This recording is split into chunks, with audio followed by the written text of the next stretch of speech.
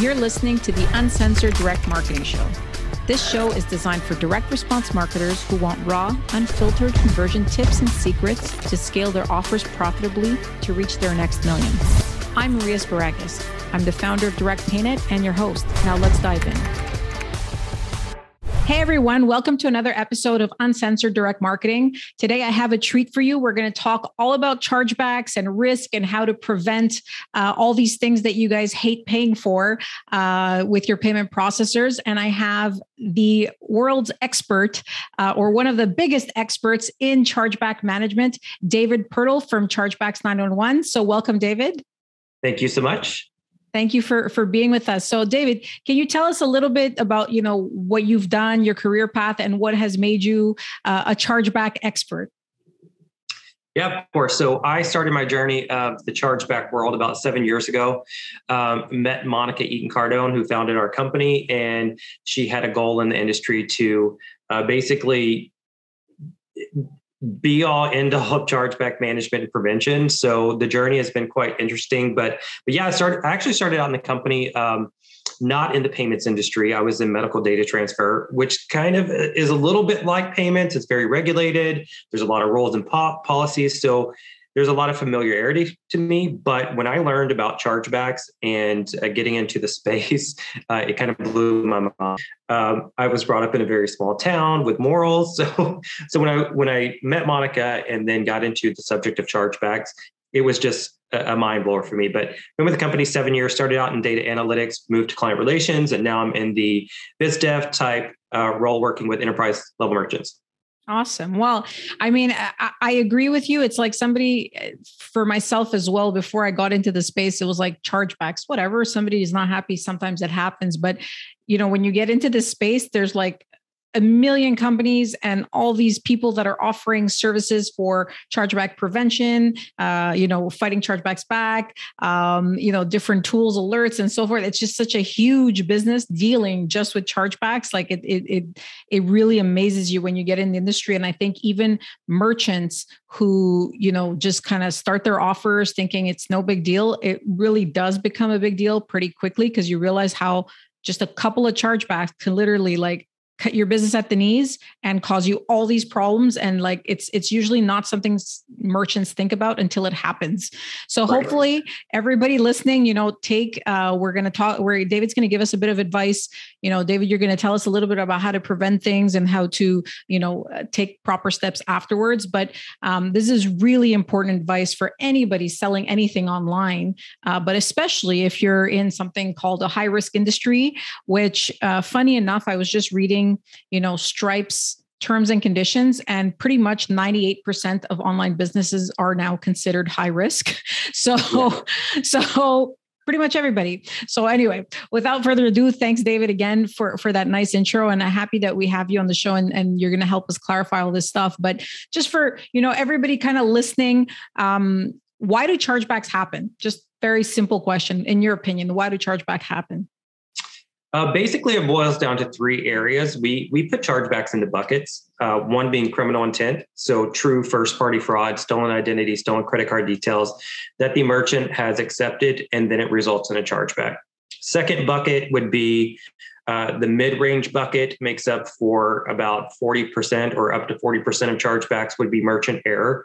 So these are things like descriptors that don't make sense, that are confusing or consumers.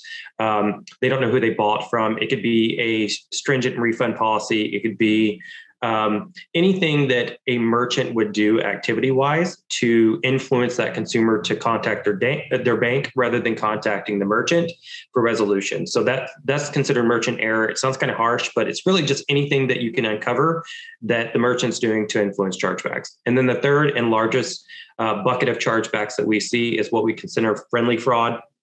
And friendly fraud is a term that's been kicked around for, forever, but really it just means that the initial transaction was the consumer that made the purchase. This is a legitimate charge, is a legitimate transaction. They meant to do this, but for whatever reason, they went to their bank for resolution or a refund. So that would be the largest bucket that we see, but those are the three main contributors to chargebacks. Yeah, and there's definitely nothing friendly about friendly fraud. That's for sure.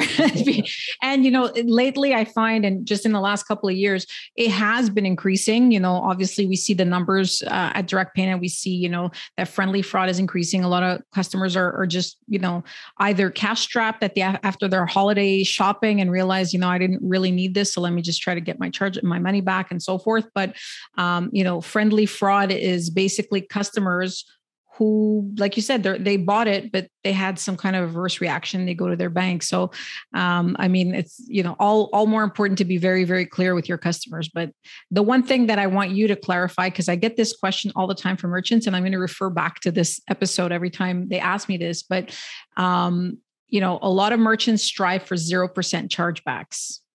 Do you think that's ever possible in most, kind of high risk businesses? Well, I will give you a little bit of a secret sauce. I know how to prevent 100% of chargebacks. 100%. Right? Oh, wow. That's 100%. A good teaser. Let's go. Don't sell products that accept credit cards as payments. Not the best answer, right? But I think it's unrealistic to think that you're going to accept credit cards and then get to a 0% transaction related to chargebacks. You're always going to have disputes. The balance here is looking at what chargebacks result from criminal intent. And if you have a lot or quite a bit of that activity, say over 1% or up to 10%, then you really need to be working with a front-end fraud filter type of a solution that's going to look at that transaction in real time, monitor it for risk, and then basically make a decision on to accept it or decline it. In the high-risk industry or e-com space, you're really not going to be looking at a lot of criminal intent activity. It's more on the friendly fraud or merchant error side of things. But so once you get that type of activity buttoned up and you're not getting that true criminal intent fraud, you're not accepting stolen credit card details, then really you're just going to be left with that friendly fraud aspect or merchant error, legitimate transactions. And that's where you want to be. You're still going to get chargebacks. Like it's just going to be a reality. But the good news is, after the transaction settles, you do have available options to prevent chargebacks and also recover those funds. So it's kind of looking at a risk versus reward activity. You want to stop the bad stuff up front that you can't recover on the back end. Yeah. And I mean, there's the fraud prevention things, that you can do. And there's like softwares and so forth. There's also something that people forget and a lot of merchants forget. There's some basic tools in your gateway that are literally you just kind of go in there and like maximum number of transactions per card is a super simple one, or per BIN number. BIN is the first 6 digits, of your credit card. So a lot of times when there are stolen cards, we see like actually in July, there was a big kind of hit. A lot of merchants were affected by this. It was the same BIN. So it was the first 6 digits. So had you just activated a little things in your gateway and find out what's available in your gateway, then, that'll prevent a lot of that, nasty fraud that you mentioned, the criminal fraud. Right. But, so that happens, but it's not obviously the major issue.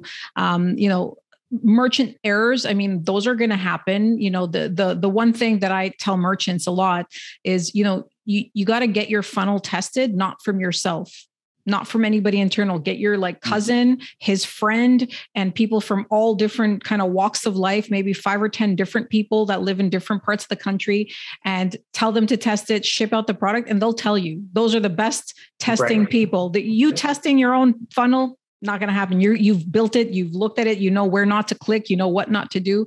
So that's, definitely something. But what are some other tips that you would say will help, reduce that kind of merchant error? Like, what do you tell merchants, to avoid that? We look at merchant error. So obviously we have a service that provides dispute resolution and response on behalf of the merchant. We can take over this activity. So one thing that we do that is not going to be so easy for a merchant to handle would be we do benchmarking. So we handle obviously millions of chargebacks. So as we see that chargeback data come in, it should look like a certain, percentage in certain areas. For a merchant looking at this data, it's going to look normal to them every month unless they have something to compare it to. So what we do is we compare it.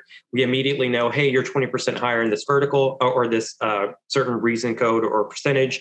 And then that stems us to look at certain areas. But if a merchant is just looking at their transactions and figuring out, okay, how can I prevent some of these? Your advice was spot on. Like, go through the transaction, go through the steps of getting the product, see how long it takes to ship, see what your communication efforts look like.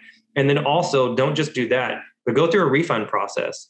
I mean, do a refund audit. Like, look at the descriptors. Do your descriptors make sense? Are you going to know this product was ordered from you? Are you going to know the refund options that you have? And then how would you get a refund as part of this? Because at the end of the day, this merchant is competing with a bank.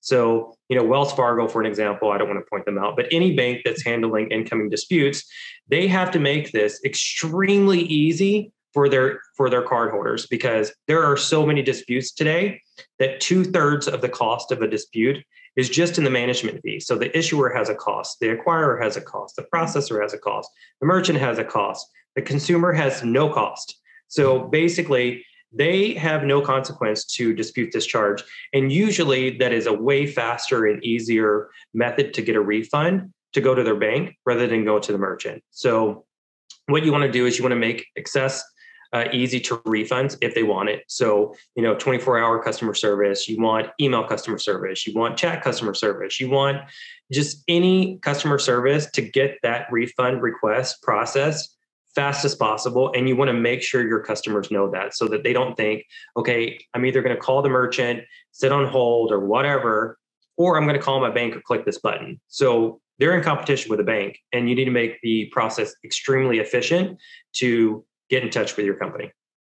Well, yeah, that's interesting. Is also, on the descriptor, because you mentioned the descriptor a lot of times. So just to clarify, the descriptor is really what your customers see on their credit card statement, and I usually advise to put a phone number there if you're an online business. Do you think that's a good practice, or is there any advice you would give on the descriptor specifically? Like, should you put your website? Should you put your company name? Like, what are your best practices for descriptors? Best practices for descriptors is, yes, of course, a phone number and then a website. So a lot of default descriptors will have your state in there. So yes, you definitely don't want to include that if you're an e-com company, because like I'm in Florida, so I do my purchases here. And if I made an online purchase or just really any, and I'm scrolling through my payments or my transactions on my statement, and I see like California, I know that I haven't been to California this month. So that's going to be a red flag to me. And then it's going to cause me to pay more attention to that transaction, probably do research, maybe dispute it because I know I'm not in California, because I think it's not me. So your descriptor needs to make sense for your type of product. And in most cases with high risk e-com, it should be a website and a customer service number. Mainly a customer service number, because they want to be able to contact you, probably for a refund if it's the high risk sector. So if you can fit both. But if you can fit one, I would say a customer service number. Yeah. And I mean, the thing that I like the most about what you said is, don't make it too difficult for customers to refund, because there is a general pushback I find for a lot of merchants. They're like, well, if I put a phone number there or a click to cancel or whatever, I'm going to get all these refunds. Yeah. But if not, you're going to get chargebacks. I mean, like, my bank now, like next to some transactions, it'll say, did you make this? And you can just literally just click from your online banking and say, no, didn't do this. And you can dispute it straight from the banking portal. So, you're not doing yourself any favors by making it difficult. It's just going to end up costing you their refund plus like an extra 25, 30, whatever you charged on a chargeback, plus a dispute fee, plus this, so, I mean, in the end, you're losing, right? Like, even if you get like a couple of percent more refunds, it'll still be cheaper than getting a couple of percent more chargebacks, right? Just because of all the fees. So, and that's the thing. I mean, really think about why they're contacting you. In the high risk industry, they're not contacting you to tell you how good their product is or your product is. They're not contacting you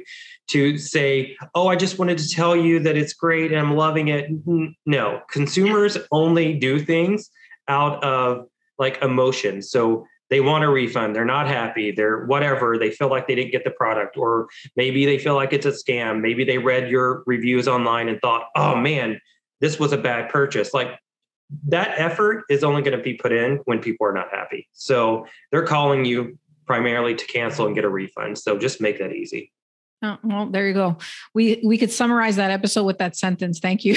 Thank you, David. That's great. No, I mean, I agree. It's like, 10 or 15 years ago, we used to make it very difficult, even in the adult space. I used to work in the adult space, and we used to make it quite difficult for people to cancel because, chargebacks weren't a thing. Like, people didn't understand the chargebacks and as well and so forth. But, as things have progressed and banking has progressed, and like you said, banks are just trying to be very customer service oriented. They just make it too easy. So, it just doesn't make any sense. So, but another very interesting point that you mentioned is like cleaning up your reputation online. So a lot of the high risk industries, like you said, sometimes somebody Googles something and they see all these negative reviews and all this negative stuff that could really have an impact on your chargebacks, because then it makes people unconfident in your product, right? So that's a really, really good point, guys. Like, you have to make sure that you respond to your BBBs and all the complaints boards and all that. It's a lot of it's crap, pardon me, but it shows up on the first page of Google. So that's the important thing. So, I mean, that I want to dig in a little bit more into those, a little bit, let's say, post-transaction measures. I mean, you mentioned Order Insights. We are very familiar, and a lot of people are familiar with Ethica Alerts, and CDRN or Verify. They changed their names a couple of times. There's a slew of different types of alerts, which can get confusing. So can you tell just like a couple of words on each, and maybe what you would suggest? Because obviously, if you start getting all of them, it can get expensive. They can piggyback off each other. So tell us a little bit about all the different types of alerts and what they're meant to do. So yeah, you have two types of alerts, basically, one for high risk and one for low risk. When going into a situation where you're getting chargebacks and you need to lower them, so you're breaching thresholds, you're in trouble with, maybe the card schemes, you're on monitoring programs, or your processor, you're over your percentage, that is considered a risky situation, right? So that's what we find most of these reoccurring payments will result in. They're having a hard time not breaching set thresholds with a processor or card schemes. In that situation, traditional alerts is what I call them, Ethica and CDRM through Verify, and maybe RDR, Rapid Dispute Resolution through Visa. Those are types of situations that you can give a refund to prevent the chargeback. So traditional alerts, in a snapshot or a nutshell, it's just a direct relationship with the issuer saying, hey, we have merchants that would give a refund if you just let us know that you're about to file a chargeback. So in that case, they send us a notification directly from the issuer who are part of these programs, and then we give a refund. It prevents the chargeback. So that's how that works. That's traditional. Those have been around for a long time. And a lot of people in the high risk sector need to use those to get a smaller percentage in chargebacks. So those are built for people that are breaching thresholds. For a consumer or for a client that's coming to me in a low risk sector, maybe like a retailer, they're at 25 basis points. Their chargebacks are really not a problem from a risk perspective, but they are a problem from a revenue loss perspective. They would never use the alert program and give a refund to prevent that chargeback, just because it's not hurting them from a risk perspective.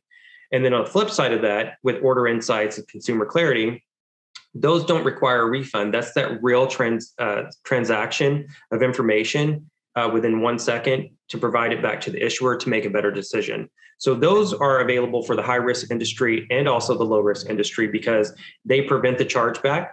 So you get a lower percentage. That's good for everyone. They also retain the transaction amount. So that's great. You're not losing that transaction value. And also they prevent that transaction penalty fee that you would get with a chargeback. So it is a great solution for everyone, whether you're high risk or not.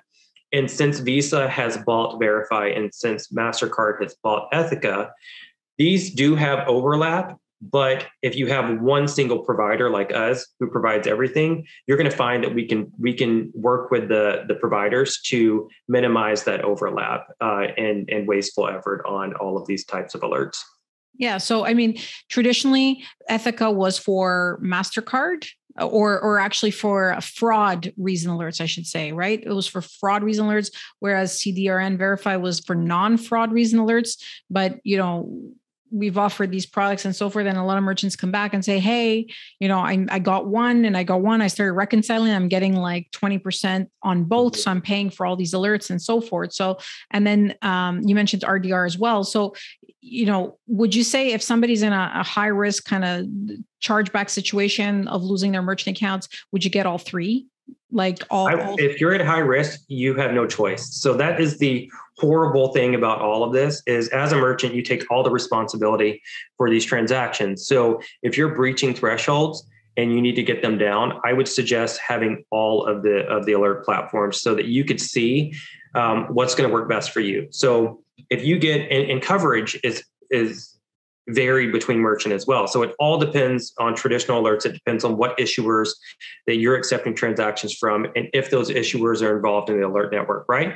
With Order Insight, Consumer Clarity, and RDR, really it's a card brand wide solution. So every issuer in those portfolios have access to request a refund through RDR or request additional information from Order Insights and Consumer Clarity. So what I suggest for anyone breaching, because we can work with these levels, right? So I suggest turning them all on, seeing what coverage you're going to get, seeing what works best, and maybe that Order Insights is taking care of the majority of them, and you only have to use one level of alerts, or maybe none, or maybe we can get that organic reduction. So really, if you're breaching, the most important thing is to get below that percentage. Once you've done that, you can start looking at, okay, what levels are working for me and what levels I can turn off. Okay. Well, yeah, I mean, and even like you mentioned, Order Insights is something that I recommend for a lot of our merchants. But now you mentioned Order Clarity. So again, we have all these tools and it starts getting a little bit confusing. And obviously we're getting a lot of alerts. So there's costs associated to these alerts and so forth. So, I mean, I like the approach of, would you say, to give a good amount of time, would you say keeping everything on for 60 days is enough time for you guys to kind of gather data to be able to make better decisions? Or would you say maybe, Order Insights and Order Clarity first, and then the other ones? Like, how would you, if you're a merchant right now, like I'm coming to you as, maybe let's say I'm doing 100K per month, I'm not over my chargebacks, but I'm getting there. I'm 0.8, for example, which, a bad month can trigger me over that 1%, which is, for the people that we work with mainly and our audience in direct response, that's where they're at. They're not, below 0.5%, which is tough for people in direct response. They're in the 0.5 to a little bit over 1%. What would you do if you're not like at the point of closure, but you're, you could be with a bad month? Would you go with all 5 for 90 days or 60, 90 days, or would you do just the insights? I'm always confused about this. So I'm asking, unapologetically for our customers that always ask me that question. I'm like, I don't know, there's too many and there's a lot of costs. So we, usually, we refer back to you. So I'm just curious, what would you kind of recommend as somebody who's coming to you with these types of numbers? I would say your merchant account is priceless. Like if you can't process, you don't have a business. So I don't think people should play around with that percentage or coverage. So I would always suggest turning all of them on. And here's the reason. One, traditional alerts, we need your descriptors. We load them into the alert networks. We have something that we can start getting some prevention in just a few days. So it's a very fast process. It's also a very fast process to turn them off. So, with Order Insights, RDR, and Consumer Clarity, there is a period that we have to register your accounts. We have to go through an API build out on our side to handle these incoming inquiries and getting that information back. There's a process that's involved. We also have to wait on the card schemes to batch that information out. Your accounts are registered with programs, and that could take about 3 weeks. It could take a month. So realistically, you need to apply something fast if you're in that area of breaching. And then while you're waiting on the Consumer Clarity and the RDR and Order Insights to get set up,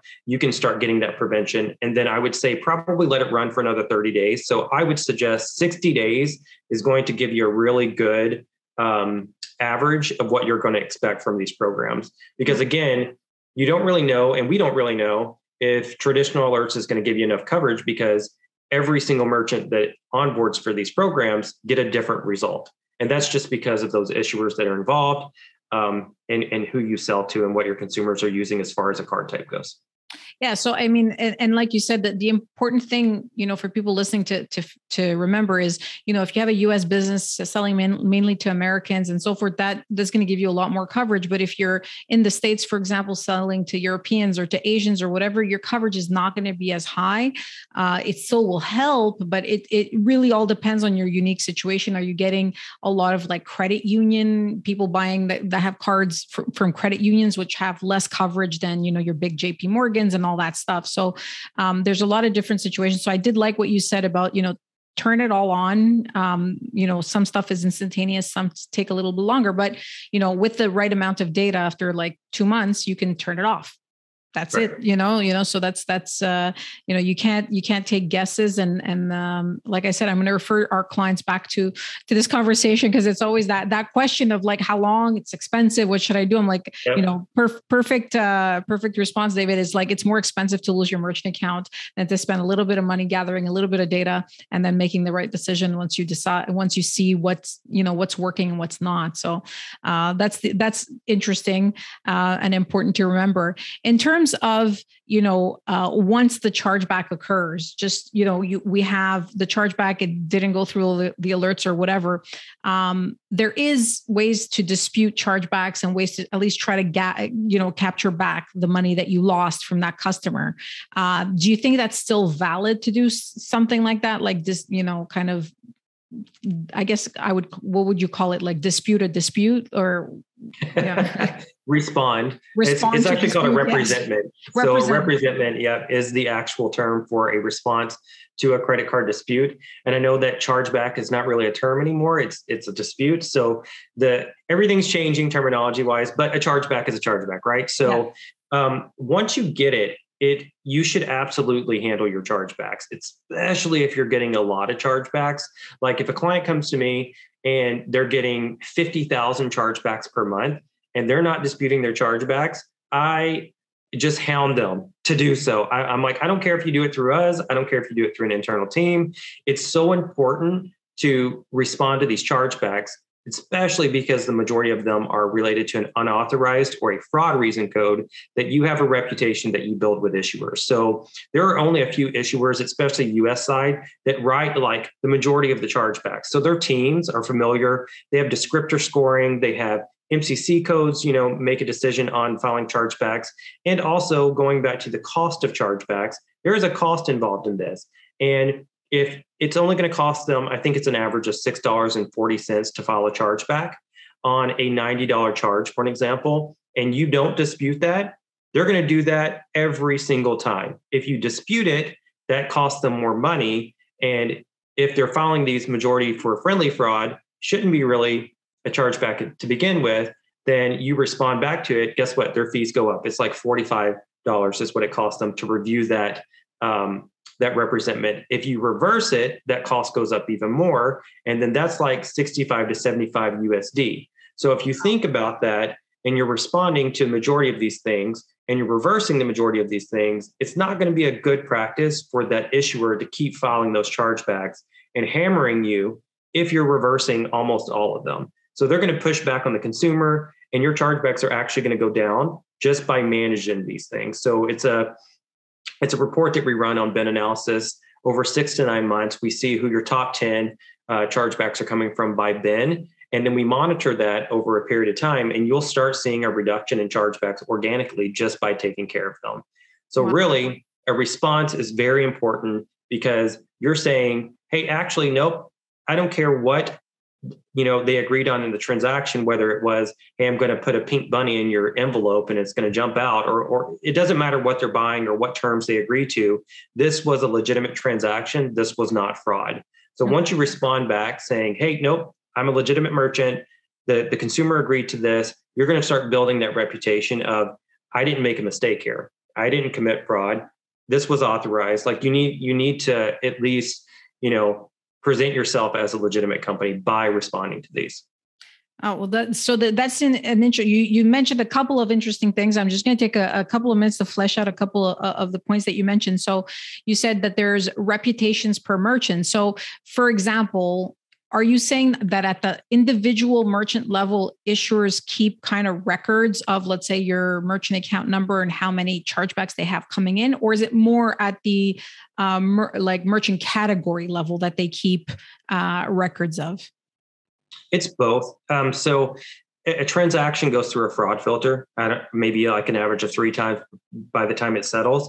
So these issuers have all of this data as well, and they're working with that data. And if that team member has seen 20, chargebacks this month from you, and they're working the cases and they're filing chargebacks, you're going to get that reputation just naturally. But also, these are metrics that these companies monitor, just like a merchant would monitor things. And if they find that the best route to take and most least expensive route to take to, get resolution for the consumer is a chargeback, if you're not disputing, and they already think that you have committed 20 other fraud acts this month, then they're going to file a chargeback, rather than if they're having to review all of these and understand that, okay, this was legitimate. Okay, this was legitimate. Okay, this was legitimate. Then they're going to start saying, hey, have you actually contacted the merchant? I see the phone number right here. Like, can you just resolve that with them? Or, Nice. Is this, so it takes a while. It's not a magic bullet, but we do see a reduction once you start managing your chargebacks correctly. Wow, that's amazing. I mean, the thing that everybody, online merchants, you guys have to keep in mind is that this is a manual process. There's a human being that's actually filing that. So like you just said, this person is looking at it every day. If you become a regular on there, they will already be predisposed to say, oh, it's that, merchant again. Yes, file the chargeback. If you start giving them a hard time, that person's like, you know what, if I do this, I'm going to have to deal with this guy, sending me all these disputes back. And, so they'll try to push back. So that's gold. That is gold. Cause I think people don't realize, they think it's computers and machines doing this. It's actually human beings. Mm-hmm. So the human being will see it over and over again, and you will have an impact if you keep, quote unquote, annoying that person with the disputes back and saying, hey, this was valid because of this, or whatever. So even if it does still become a chargeback, at least, the person will be looking at a lot of different data points instead of, oh, that merchant again, boom, chargeback, right? Because you're not doing anything. So, disputing your chargebacks does affect your conversion rates as well. Like you said, it could have an impact. I see it maybe, not every merchant's like a huge merchant, but if you're, a merchant in supplements, for example, in a merchant category code of supplements, you are helping yourself and other supplements merchants if you are disputing back, because you're giving your industry a better rap. So, collectively, if all merchants do this, it will have a huge impact on each individual merchant for their own businesses. But do you find that, per merchant category code, call it the MCC code for us industry people, do you find that it has a huge impact? Like when you start seeing waves of chargebacks going up, like, do you have anecdotally or just kind of talking to merchants, some information on their approval ratios having an impact as well? Yeah, it really impacts your approval. And that is a great side effect of what we do, is once you start managing your chargebacks, your acceptance goes up. And this is just an organic benefit of handling your chargebacks. I don't have the percentage off the top of my head of what that improves. I know we have some case studies online that you can go look at, but yeah, in each sector, your approval rate will go up if you're managing your chargebacks. Nice. Just for people who maybe don't have enough chargeback activity or disputes and so forth to come to you guys, what are a couple of quick tips on filing that dispute? Like, in order to, like, if somebody has, an internal team member that can take care of it, what are the 3 main things that they should be included in that dispute? So that's going to vary greatly on what type of dispute it is. But really, you should consider 4 things when responding to a chargeback. You should consider the card brand. So Visa has their own rules, MasterCard has their own rules that govern the process of disputes, right? So they're going to look for certain information that you should be supplying on the transaction for whatever reason code it's for. So that's the second thing that you need to consider. It's the reason code. So that's going to dictate what evidence or supporting evidence that you should reply back with. You should also look at the type of transaction. So a digital dispute is going to be completely different than a tangible dispute. So That is the third thing, is transaction type. And then the fourth thing that we consider, and this is going to be pretty hard for a merchant doing this in-house, is the issuer that files that chargeback. So their teams are going to look for certain information that you need to supply. So our machine learning, in the background, we're constantly tweaking our representments and responses by those four things. So we compile the case completely different depending on all of that. We compile the case with certain information depending on that. And then, we monitor what's most successful. So those four areas, card brand, transaction type, reason code, and issuer, really make a difference as to what you should be supplying. And it will change depending on all of that. Yeah. So it's important. If somebody says they didn't receive your product versus fraud, that has a different impact, right? Mm-hmm. So, I get a lot of merchants who also ask me, how do I do this and so forth? And one of the biggest mistakes I see, and you can tell me if you disagree, but I'm thinking of it. And again, it is a person that's reading your dispute, right? That's reading why. So if you, for example, send them, like, sometimes I have merchants that send like a booklet of just like everything that's ever happened, like every, the person's going to get lost in that and be like, I don't even know what the hell this means. And guess what? You're losing that dispute. So I keep telling merchants, keep it, short and sweet, concise, but, put that information. So, like you touched upon it, it's, sometimes if it's a fraud versus a product missing versus whatever, it can, vary. So, keep in mind that you're talking to a real person. You have to almost like defend yourself in a court of law, call it, if somebody's accusing you of fraud, it's not like they're accusing you of never receiving your product. So, because they ordered it. So you have to modify your response there. But yeah, working with you guys and all the data that you gather definitely skips a couple of steps. But the only thing that I would say for at least our benefit, is don't give like a package. Like, people feel like if I put like 17 pages together about this chargeback, it's going to help. It actually will do the opposite. Because every time I get like something that's over like 2 paragraphs, I'm like, no, thanks. And I just like move on. And it's a natural reaction for every human being. You just don't want to be inundated, you have other things to do. So keep it short, sweet, and concise. Is there a length that you would say, let's say a typical online transaction for like a supplement or a physical product? Would you say a page, 2 page? Keep it to a few pages. I mean, it needs to be as transparent as possible and easy to understand and read. You're spot on there. I did a presentation once on Chargeback University, which we hold every now and then. We travel around the states and then hold these workshops. But one of my slides had this lady, her hair is pulled out. She has stacks of paper behind them. And that's the reality. If you went to these issuers and their chargeback departments, it's insane. It's just manual, it's paperwork. And you got to remember, these are people just getting out of high school or college. They're making probably $12 an hour. They could care less about your case. They have 3,000 to get through for today. So like, it needs to be as simple as possible to understand. So you're spot on. That makes a massive difference. Nice. They don't want to see 20 pages of stuff that they have to sift through that's not relevant to what the rules are.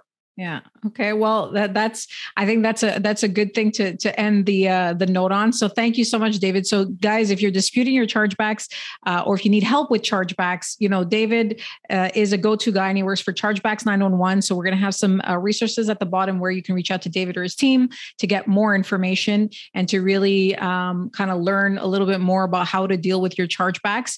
But any final thoughts, David? Anything that you want to? You left us on such a great final thought, but anything that you want to give in terms of advice or how to reach out to you?